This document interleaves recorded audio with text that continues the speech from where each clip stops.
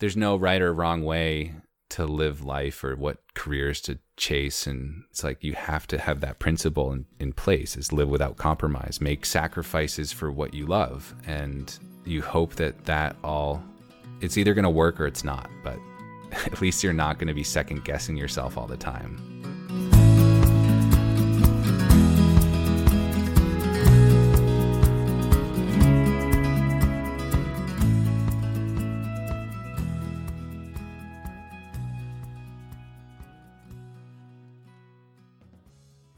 What I love about this story and what I love about these kinds of stories are when folks take what they've learned out on adventures in other parts of the world, other parts of the country, and bring it back home to share in their own backyard and to help cultivate community.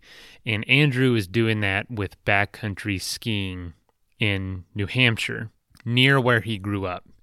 He spent time out west, spent time in Alaska doing, these just epic routes, unbelievable mountains, and eventually came back home to grow this amazing community that's called Ski the Whites.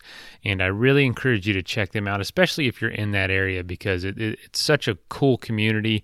It's all about getting folks outdoors, getting folks in the backcountry of the White Mountains of New Hampshire. But they also do a running store, bike store, and Andrew is into a lot of different sports, but he's definitely like a pillar of this community and started it from scratch. But the reason we're having him on today, this is actually an interview from my other show, Without Compromise, through my day job at Athletic Brewing. At Athletic, I don't know if you know this or not, but 2% of all our sales of our beer, our non-alcoholic craft beer, gets put in a fund, and then we donate it to different causes that are helping folks get outdoors through either trail maintenance or trail work. Mostly it's stuff around repairing trails and really just trail work.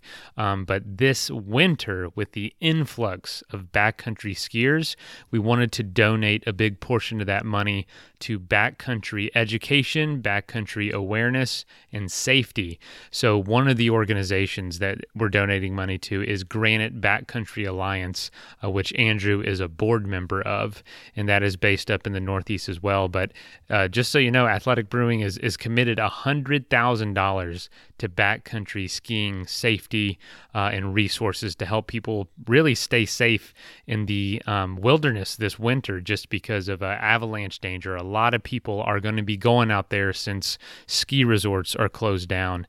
And if you're one of those people, I just encourage you, please be safe. Please, know what you're doing. Go to these avalanche information centers, go online, learn as much as you can. Make sure you are, staying safe, taking classes, watch YouTube videos, do everything you can to be prepared, because it's a totally different beast than when there's no snow on these mountains. So we're going to hear Andrew's story all about that, but I just wanted to make sure I connected all those dots of who he is, why he's on the show. We might mention Athletic Brewing and Without Compromise a few times in here, so that's why. But anyway, and also I wanted to say thanks for everyone that's reached out recently. We've gotten a lot of emails with the influx of, I guess, new listeners just in my inbox, and it's just been awesome to see your feedback, see y'all being inspired by the show. And we're gonna try to do a listener focused episode here soon. That was the idea from one of our listeners, so thank you for that idea, and thanks for reaching out, everybody. If you want to reach out, info@adventuresportspodcast.com, or Mason@adventuresportspodcast.com. That's my personal. So all right, that's enough of me blabbering. Here's the episode.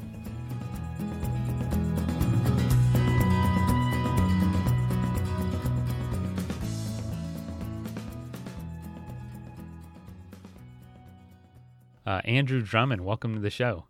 Thanks, Mason. It's great to chat with you. I always ask this first. Where are you coming from today, and where is home? I am coming from Jackson, New Hampshire, relatively new home. I grew up in Conway. I've had stints in Maine and San Diego, Baja, back to Madison, New Hampshire, and worked my way up to Jackson as of this last April. Made a move here, so I'm in this location above a ski shop I just started, or a new retail shop I started. I've had a ski shop for the past few years, but this is a new location in Jackson and trying to make it all work. That's a tough ask some days, I'm sure. It's a lot going on. I don't hasn't it's been a lot of my own doing. I started this out, age 34, reset, no job, no money. What do you do if you've got the opportunity to start from scratch? I end up spending a lot of time in the mountains, and then next thing you know, the trajectory pushed me into running a ski shop and getting into events and spending a lot of time in the mountains. And now you've been skiing, I would assume, from pretty young. Did you start out skiing where you grew up, like in where you are now, or did it take going somewhere else? No, it was here. This was as early as I can remember. Grew up skiing. I'm the youngest of four, and I've skied through various programs, whether it's a weekend program, a school program, and doing everything from alpine ski racing, ski patrol, and then getting into backcountry skiing was the latest endeavor. And that's what I'm really passionate and excited about, because it combines the travel in the mountains, but you get to ski down, and it's really been a game changer for me. And it seems to be on the rise. Do you think it's just folks wanting to get away from the resorts, or just having more of an authentic outdoor experience? It's kind of forced on us this year, but what do you think that has been because of? It's a good question. When I got into this in 2010, 2011, I felt like the gear started to change and get better. And if we just break down backcountry, how to get into the backcountry, you can do it through telemark skiing, so you never lock the heel down. You can do it through alpine touring, and that's when you lock the heel down. You can do it through split boarding. I'm sure there's a few other creative ways to get out there, but the alpine touring gear, and that's what I focus in, it's just gotten better every year. And I'd say like the past 5 years, there've been dramatic improvements in it. You see it trickle into just some of the regular alpine skiing technology, lighter boots, more comfort, better walk mode. And so you've got that going on. And then, of course, you've got the user group starts to grow, and now you create more skiable terrain. You see it more. There's events focusing on backcountry. And so the awareness is up. And when I started my shop in 2016, it was tiny. It was not my shop. My shop was tiny, but the market was really, really small. And say it was like 0.5%, it doubled. It's like everyone says it's the quickest growing category. Well, it doesn't take much. Like if you double 0.25% of the market, like it's still not a lot. It's still a small group, but it's been fun to watch it rise every year, because if you've got the gear, that's good. And then you have places to go and you've got people showcasing it. It's only natural that things are going to get better. But I think if the gear wasn't good and wasn't comfortable, then I don't think you'd see a lot of people out there on it. You said you kind of had stints all over the place. Was there a place that you started to experiment with backcountry skiing elsewhere? And did you want to keep exploring maybe out west or wherever you were? And then what eventually brought you back to where you started, back home? It was definitely a roundabout way. I think I got bored of skiing at the resorts, like a lot of people do. You ski a few laps on the lift or the groomers, and it might get skied off, and especially on the East Coast where the storms can be infrequent, and you're very reliant on man-made snow. So if you're just out there just doing laps, often it's cold, and I don't know. It got stagnant. And in college, I got into surfing, and that just put me on a different trajectory. All of a sudden, it's a new sport I'm excited about, and I'm a beginner again. And so I went and I chased waves. I did a semester abroad in Australia, and used my biology degree from college. I went out to San Diego, and I got my dream job. I thought that was it. So I'm living out in San Diego, surfing all the time, but I would find time to ski still, like a couple weeks out of the year. And, that'd be like either coming here, a trip out west. But my brother moved to Alaska, and I think that was a pivotal moment for me, because going from the beach up to Alaska and seeing the big mountains and how you could recreate, especially with the modern alpine touring gear I was just talking about, next thing you know, we're able to access huts, spend days seeking out these steeper lines and powder. And it was just that was it. Like there was no coming back after that. So as soon as I did that, next thing you know, and I was on all sorts of borrowed gear, and I didn't really know what was what. It was just what my brother could find for me. And then I just did some research, got some skis, got bindings, had my own gear, and I was still living in San Diego, and I'd make trips back east for the next few years and try to ski some of the stuff around here. And that planted the seed. I knew I was going to move back from San Diego to here in the Mount Washington Valley, but I just didn't know when. And so when I did move back, I didn't have a job or anything, so I just spent a ton of time in the mountains, did everything I could. This wasn't just alpine touring. I was snowshoe running. I was doing some winter triathlons, Nordic skiing, and really just gave myself the opportunity to try all these different outdoor sports. But alpine touring was the one that like really grabbed a hold of me. Were you looking forward to that transition back home, or was that something we're apprehensive about? What was it for you? I thought that, when I was in San Diego, that I just never had roots. I never felt, and I never felt like that was where I was going to settle down. And when I'd visit family back here in the Northeast, I knew I was going to move back here. I just didn't know if I was going to be on the ocean or in the mountains. And what happened, I just found myself gravitating towards the mountains when I'd come back here because the surf was so fickle. And I just knew I could always get out into the mountains. Didn't matter what the conditions were, winter, summer. There's gear for everything.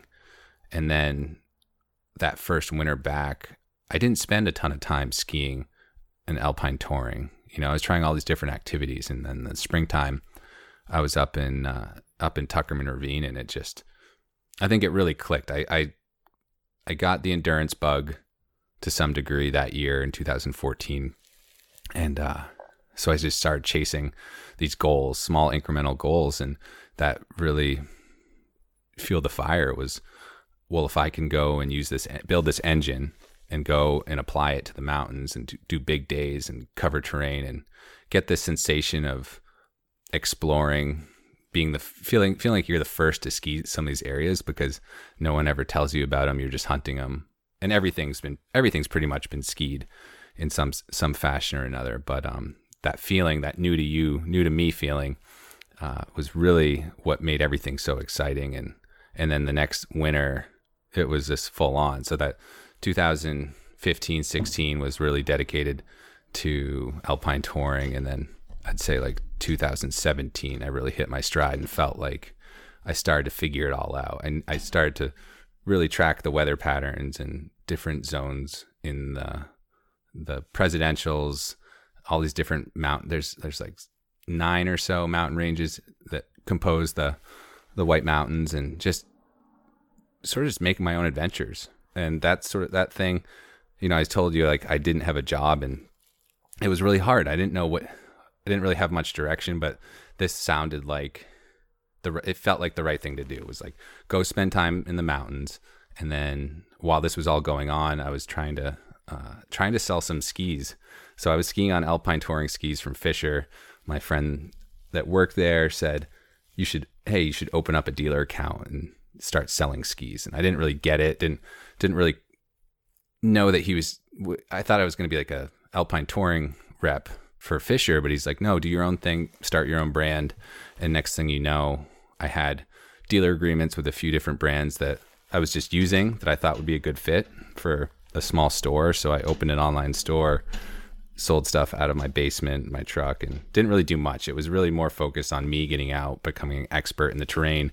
And then the whole business side of things was later. That came on later, but it wouldn't happen. I don't think it would be as considered a success if I hadn't really done my homework and put all that time in, so that when customers or someone wants to find information out about backcountry skiing in New England, they can come to me and I can give them an honest answer, and I can tell them why I carry the gear I carry, and hopefully get them the best experience possible.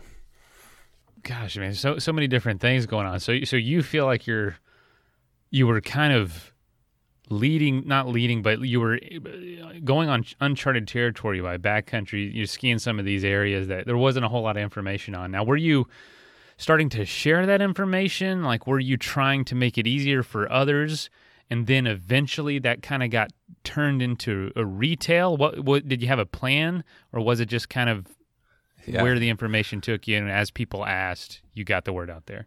So I guess the real like the moment where things, I think, in my life changed back here was when summer 2015. I've been hiking in the mountains a lot, and Scott Jurek was coming through during his Appalachian trail speed record.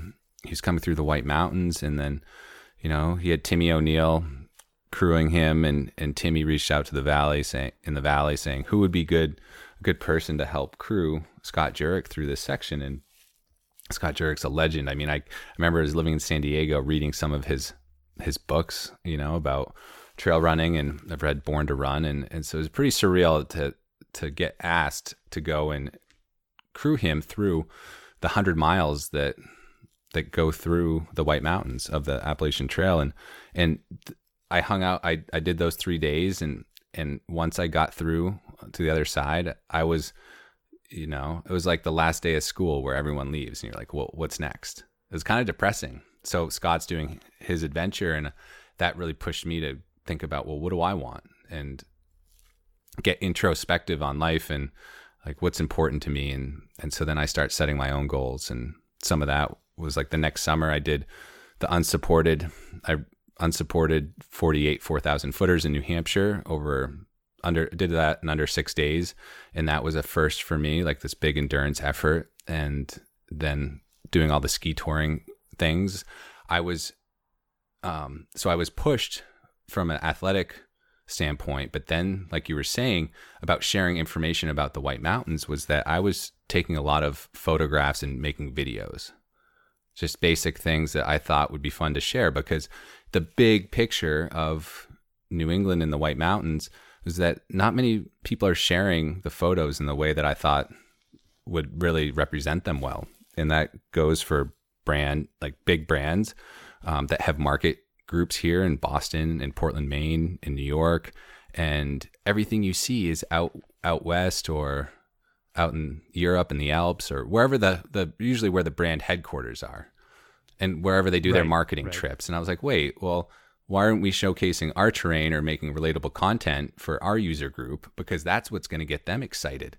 to get in the mountains, because it's all in a drive, you know, a day's drive or half a day's drive. They can access the same stuff that I'm in. And I think that I wanted to build this community out where it wasn't just everything incredibly secretive. Of course, like, you still want that sense of adventure, but you just want to get, you know, you want to plant the seed to get someone to think differently about what they can do and how they can recreate. And the more I think about it is like, why do we protect these places, these areas of designated wilderness, and why are they so important? And you can really showcase that through media. So you start building up this knowledge and looking for a way to share it, and you realize gear is a big part of this. How much of a process was it for you to say, I'm going to open up a store, or I'm going to move into retail? Because that, you know, for anyone that has taken an idea or something they loved and turned it into either a business or try to turn it into a source of income, what you quickly run into, there's a lot of things you have to do that aren't the thing you enjoy doing. You know what I'm saying? Like, there's a lot of time that you're not skiing when you're trying to start something like that. How did you handle that? What was that process like for you? Well, I'm still processing that right now. I'm trying to figure that out, because when I didn't have much work and I wasn't selling many skis, I had all this time to go out and play. And then when I look back and reflect back on that, that's why I'm so busy now selling skis or selling some of the gears, because of that sort of that marketing that I was able to, that I didn't know I was doing, but I was doing, you know, getting on social media and getting on YouTube and just getting photos out there on Facebook. And I didn't realize it, you know, never realized how big your reach is, but it just grows over time. And so this last winter was just really busy, and I knew that I couldn't just live in this tiny, tiny shop in a ski lodge that's not open for almost 3 months out of the skiable winter and has low visibility. And so this place came up in Jackson that I didn't know how I was going to make it work, but I was like, I need to look into this place. And I didn't think it was going to work. And so I looked at it in May of 2019, and then come December of 2019, I knew I had to just put an offer in and try to make it work. And part of that was renting out some of it to a ski and bike mechanic and another carpenter. Another part of that was renting space out to my girlfriend, who runs went out on her own now as a physical therapist, and then have a retail shop, live here, and then we started a coffee roasting company. So there was a lot of moving pieces that I didn't want to put myself under too much water to make this happen. And just knowing how variable, and I don't know, like one bad winter, you hear about this ruining a ski shop or just a ski resort. And I just wanted to protect myself in a way that I could make this happen. And long story short, it's like we moved in here in April, and we got into bikes, and I've always been trail running and trying to sell trail running stuff. So getting more partnerships with other brands. And I don't know, it's been as strange of a year as it's been. We've just been growing because of a bunch of different factors, but the growth in the outdoor sector, but just reputation and doing what we do really well, and building that community so people want to support us. And so I ended up, like, with this slow start to the winter, what we've had here is like, I still have a lot of projects that I want to do, and trying to get a system in place where I can take off and I don't have to be in the shop as much as I probably have been in the past. So that's going to be a constant struggle moving forward, but it's part of it. And I never intended to open a retail shop. It was, you identify needs in the market, and if there's no one else selling the product that you're using, then we went from doing mostly rentals and then now having a retail space, a retail presence with this it was an art gallery where our space is. And it's fun. Like I do enjoy, at the core of it, it's retail, but it's a little nicer than that, because you are changing people's lives the way that something that the ski culture is so deep here in the Northeast. And then to have some people coming from all different backgrounds of skiing, whether it's Nordic, Alpine, just general hikers, people that are outdoor enthusiasts, and then introducing them to something that is so groundbreaking, like to get on a light boot that feels like a hiking boot, and then a lightweight ski, and it enables them to just be so comfortable. Yeah, it's been amazing. Like, that part of it is a blast. And so I try to keep that. I try to keep that in my mind when those hard days when you are just up late working on emails or some of the basic stuff. But I always try to showcase and make a point that, like, any marketing I do, or an excuse for marketing, would be to go out. Like today, we were out skiing with a couple employees from the shop, and just go out and have fun and take some photos and share that with people that are hungry to see that sort of thing. Tying it all together. That is awesome. So, we're all businesses, almost a year later are very aware of how the pandemic has changed the business, and it's still unsure how it will change it long term. But for you, and with your community, and being so dependent on kind of that organic growth of getting together, doing little events, having a shop open, how has the pandemic changed business for you, and how has it changed backcountry? And how do you think it's going to be moving forward? It's hard to say, like, the growth in this. So we were talking earlier about the backcountry category just doubling every year. And so I knew that was coming. I knew that it was going to be bigger. I helped co-found a nonprofit called Granite Backcountry Alliance, which creates these glade projects, or areas of skiable terrain in the White Mountains that maybe they were an old ski zone and they're just overgrown now. And now we have a volunteer user group that comes in the summertime and maintains it, clears it out, and proposes new projects, places like the White Mountains, or with a land trust, or that's on private property. And so now you've got this expansion, essentially adding another lane to the highway. And as the user group grows, so the demand grows, but then you also have the word of mouth about what I'm doing or the community events and wanting to just come try it out. And then you've got, the COVID push where people just, they don't know the uncertainty. They're like, well, this is what I needed to try out, what you'd call skinning or uphilling at their local resort to get a touring setup or at least rent it last spring. And so we saw this coming. We saw it with the bikes, and this year's been crazy. It's way more volume than I anticipated. I think everything feels like it's scaled 5 times. And of course, with that, there's some hiccups and bottlenecking with gear and trying to make everyone happy. But I've been just like really fortunate to have the right people gravitate to what I'm doing. I've got, like really talented and smart employees that are helping out and helping me navigate all this. So it doesn't feel like it's all on my shoulders anymore. I feel like the tools in place to carry me through the demand. And I don't know, we'll see what happens out of it. I think the backcountry is going to be busier, but it's been growing every year, and I've seen that. And the trailheads we saw it this summer where the parking was full. And part of that, I'm not too worried about that. It's going to be manageable.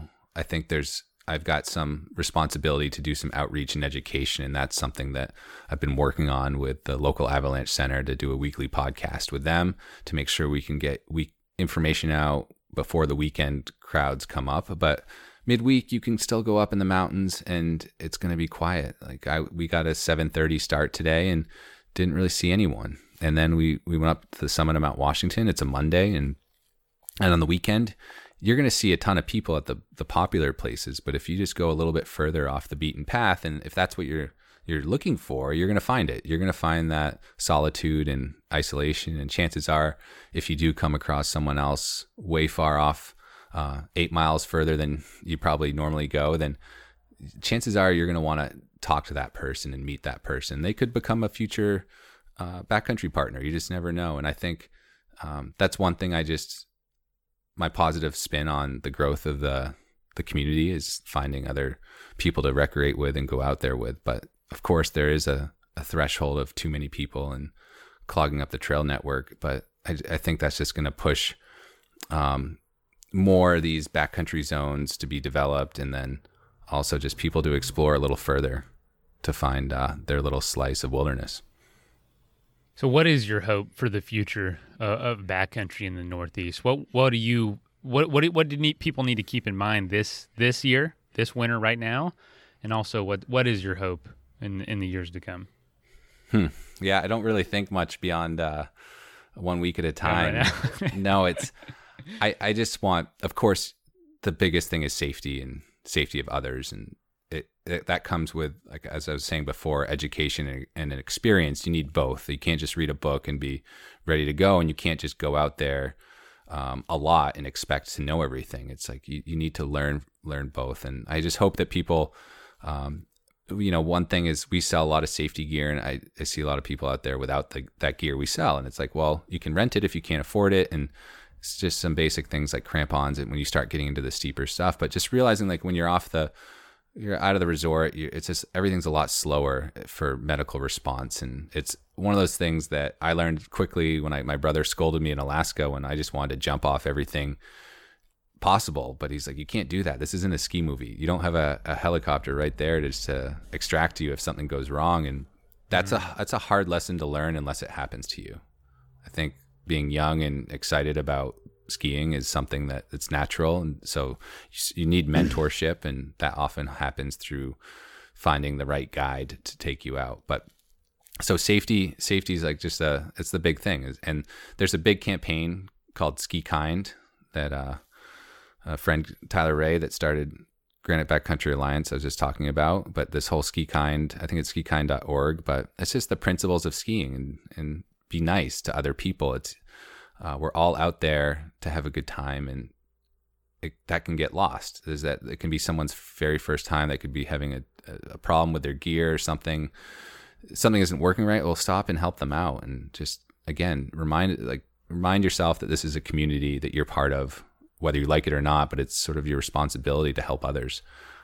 So I just want to see the growth of the sport in this activity, I want to see it just develop the right way, the way that like I feel like I've been doing with my shop and my work is just, you know, one step at a time and take it slow. And then I think everyone's going to be able to see, you know, our terrain is world class here in the White Mountains. We've got some of the best skiing, I think, out of anywhere I've been and traveled. And I've traveled to the major spots.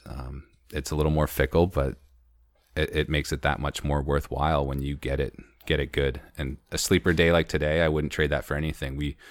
We hiked all the way up to the summit, skied a little bit off the summit cone, and then went down into Huntington Ravine and got some of the best snow we've had all season. And it's like, that's the stuff I want to showcase. That's the stuff I care about. And that's what keeps me excited and passionate day after day. And through some of those days we were talking about with the retail grind. Can you touch on what Granite Backcountry Alliance is? That if people don't know, we're partnering this year with y'all. We're going to, make a contribution through our Two for the Trails program. And we just saw, with the rise of backcountry this year and probably the pretty ill preparedness of a lot of people, safety is going to be a huge issue. So we pivoted our whole Two for the Trail program to just be about backcountry safety and awareness for the winter before transitioning back into trails in the summertime. And so Granite Backcountry was one of those organizations we wanted to highlight. Yeah, that's huge. And thanks so much. I mean, the amount of money and resources it takes to run a nonprofit like this, it was eye-opening. And this was in 2016, Tyler Ray reached out to me about his mission statement about what he wanted Granite Backcountry to be. And he's like, we have this incredible terrain here in New Hampshire and Western Maine. And we've seen what's happened in Vermont with some of their glades and their projects in the Green Mountain National Forest. And so here we are in our terrain in the White Mountains, and we're trying to get something going. And Tyler Ray really spearheaded this and made this whole nonprofit. He invited me. He's like, you should join this, along with a few other people, to create a board of directors, and really just saw his vision come to life. And I was just there support for events and whatever he needed. I put together the website, but the idea is that we have this tree density problem, right? Where it's not everything spaced out as it should be, or as it could be for skiing. And it's really not doing any damage to the ecosystem when you do trim stuff that's a certain diameter and clean out some of the falling trees and brush. But anyways, create all these different zones that you can go to. And this is really important for the safety perspective. When the avalanche danger is high, it's like, where do you go? And so to be able to let people find other ways to recreate safely and create these areas has been a really astounding success. And this is, I don't know, we're going to year 4 or 5 with this, and we have projects in the pipeline and maintaining other projects, but we've just seen it. We've seen the trailheads super busy, and it's just reflective of the growth and the user group. It's a great way, again, to meet a bunch of like-minded individuals that share the same passion for the outdoors. And if you're looking to get involved, and this is a classic question, is how do I get into backcountry? It's like, well, join Granite Backcountry Alliance. I mean, there's a lot, like I was saying, there's a lot that goes into it to build these parking lots, to get the tools, to get all the volunteers organized, to go out and get these projects approved, flagged, meet with all the landowners or the land managers, and then you glade them, and then you sort of go through this trial period, make sure everything works, and then maintain them.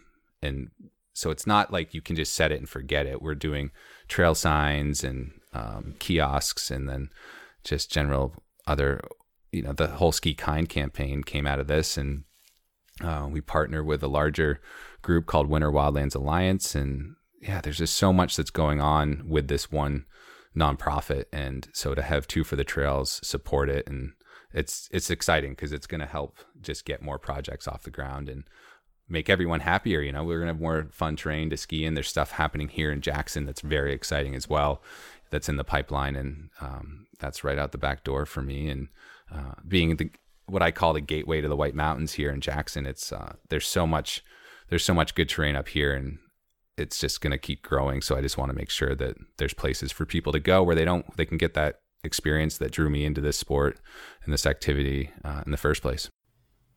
We love folks just being champions of their home, of where they are, what they're excited about. Man, I'd love to ask you a couple rapid fire questions, and we can wrap it up from there. Okay, sounds good.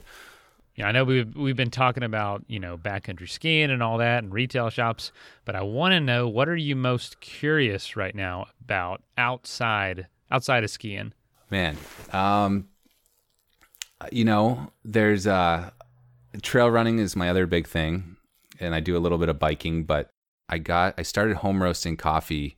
I worked on these boats, oil exploration boats, as a marine mammal observer, working for the government to implement the mitigation measures to document the efforts of these boats that are searching for oil below the ocean floor using like acoustics. And it wasn't my dream job at all, but it was part of like, I felt like I was working for the good guys, trying to make sure that they were playing by the rules. Anyway, so I'd go out and I'd work offshore for 5 weeks at a time, upwards of 5 weeks at a time, all over the world: Africa, Vietnam, India, South America, some projects in the Gulf of Mexico. And so I'd just be gone, and I love coffee, and I would start roasting my own coffee out there offshore. I'd usually just bring coffee and then maybe bring a French press and a grinder, but then I just started bringing green beans. I met this guy, and so I had this real love for coffee this was back in 2008, maybe 2008, 2009. And then I started roasting my own. And then when we got this space here in Jackson, I got a loan for the building, but then I also inquired about a loan for a coffee roaster, and it got approved. So once I found out that I had the funding to buy a commercial coffee roaster, it's been full on coffee here since August. And that's been a really, really fun project, partnering with different distributors and picking different varieties, making blends, and flexing these creative muscles that I haven't been able to use in quite some time. And I think making outstanding coffee it's been a real source of satisfaction outside of skiing. So what would you say your proudest achievement is outside of maybe the store and skiing? Anything outside of that? God, I don't know. I've just been so hyper-focused on the ski thing. And it used to be about me. It used to be my ego as an athlete. And it didn't take long to realize that it was so much bigger than me. This wasn't the Andrew Drummond show. This was about the community and building the brand. And I think it was like doing these Friday Night Light events at Black Mountain where, 20 people showed up the first week, if that. And you're like, well, whatever, it doesn't matter. We're all here for a good time. And then just to watch that grow slowly over time. And, at some point you just stop chasing numbers, but to see it really to see how other people's lives have changed because of something that you introduce them to, like that's super powerful and way more meaningful than anything I did for myself. So I'm very proud of that. And I think that that's something that, again, will continue to be a driving force in what I do day to day. So to wrap this all up, last question is, what does it mean to you to live without compromise? That's perfect. That's exactly what I've been doing. I feel like it took it, and I think there's no right or wrong way to live life or what careers to chase and what business moves to do. It's just like what feels right, and it's like you have to have that principle in place: is live without compromise. Make sacrifices for what you love, and you hope that all it's either going to work or it's not, but at least you're not going to be second guessing yourself all the time about what could have happened. And, if the ski stuff never worked out, then it never would have worked out, but that's fine. You have to be okay with that. And that's, I think that's a very true statement across the board for most people, or at least they should think that way. Is like, if there's something, and if you've got this itch to scratch, then scratch it, figure that out, find means to make it happen. tiptoe into it, go all in. It doesn't matter. It's just like, I was very lucky to have a supportive partner throughout all this that paid the rent and took care of groceries and stuff while I figured this out. And there was a lot of doubt, but it was like, yeah, I was living without compromise. I knew that this was something that was very special to me, and it just provided that motivation every day. Was go outside, go catch a sunrise, catch a sunset, get some photos, hike a new trail, do these link ups, think creatively about the outdoors, and then the rest will take care of itself. And it did. And I was very fortunate to have the support and the timing and the community, and you can call it luck and you can call it opportunity and skill, but it is what it is. And so it's just, yeah, it's like, you got to try, and you're not going to win everything. There's stuff that I'm sure I've failed at, and I've DNF'd and all these other small personal failures, but there's so much bigger stuff to come out of it when you do try. All right. Well, I won't keep you. You got like a million things you do, so I'll let you get back to it. Okay, cool. Thanks, Mason. All right. See you, Andrew. All right. Bye. First of all, thank you so much for listening. It means the world to us that you choose to listen to this show. If you'd like to help us further, you can leave a review on iTunes, share us with your friends, your family. It goes a long way to grow in the show. You can also support us financially through patreon.com/adventuresportspodcast. Link is in the show notes. And also, if you have an idea of who could be a good guest for the show, we're always looking for people to tell their story about the outdoors or adventure. So if you know someone, please reach out. Email us at info@adventuresportspodcast.com. And until then, get out there and have some fun.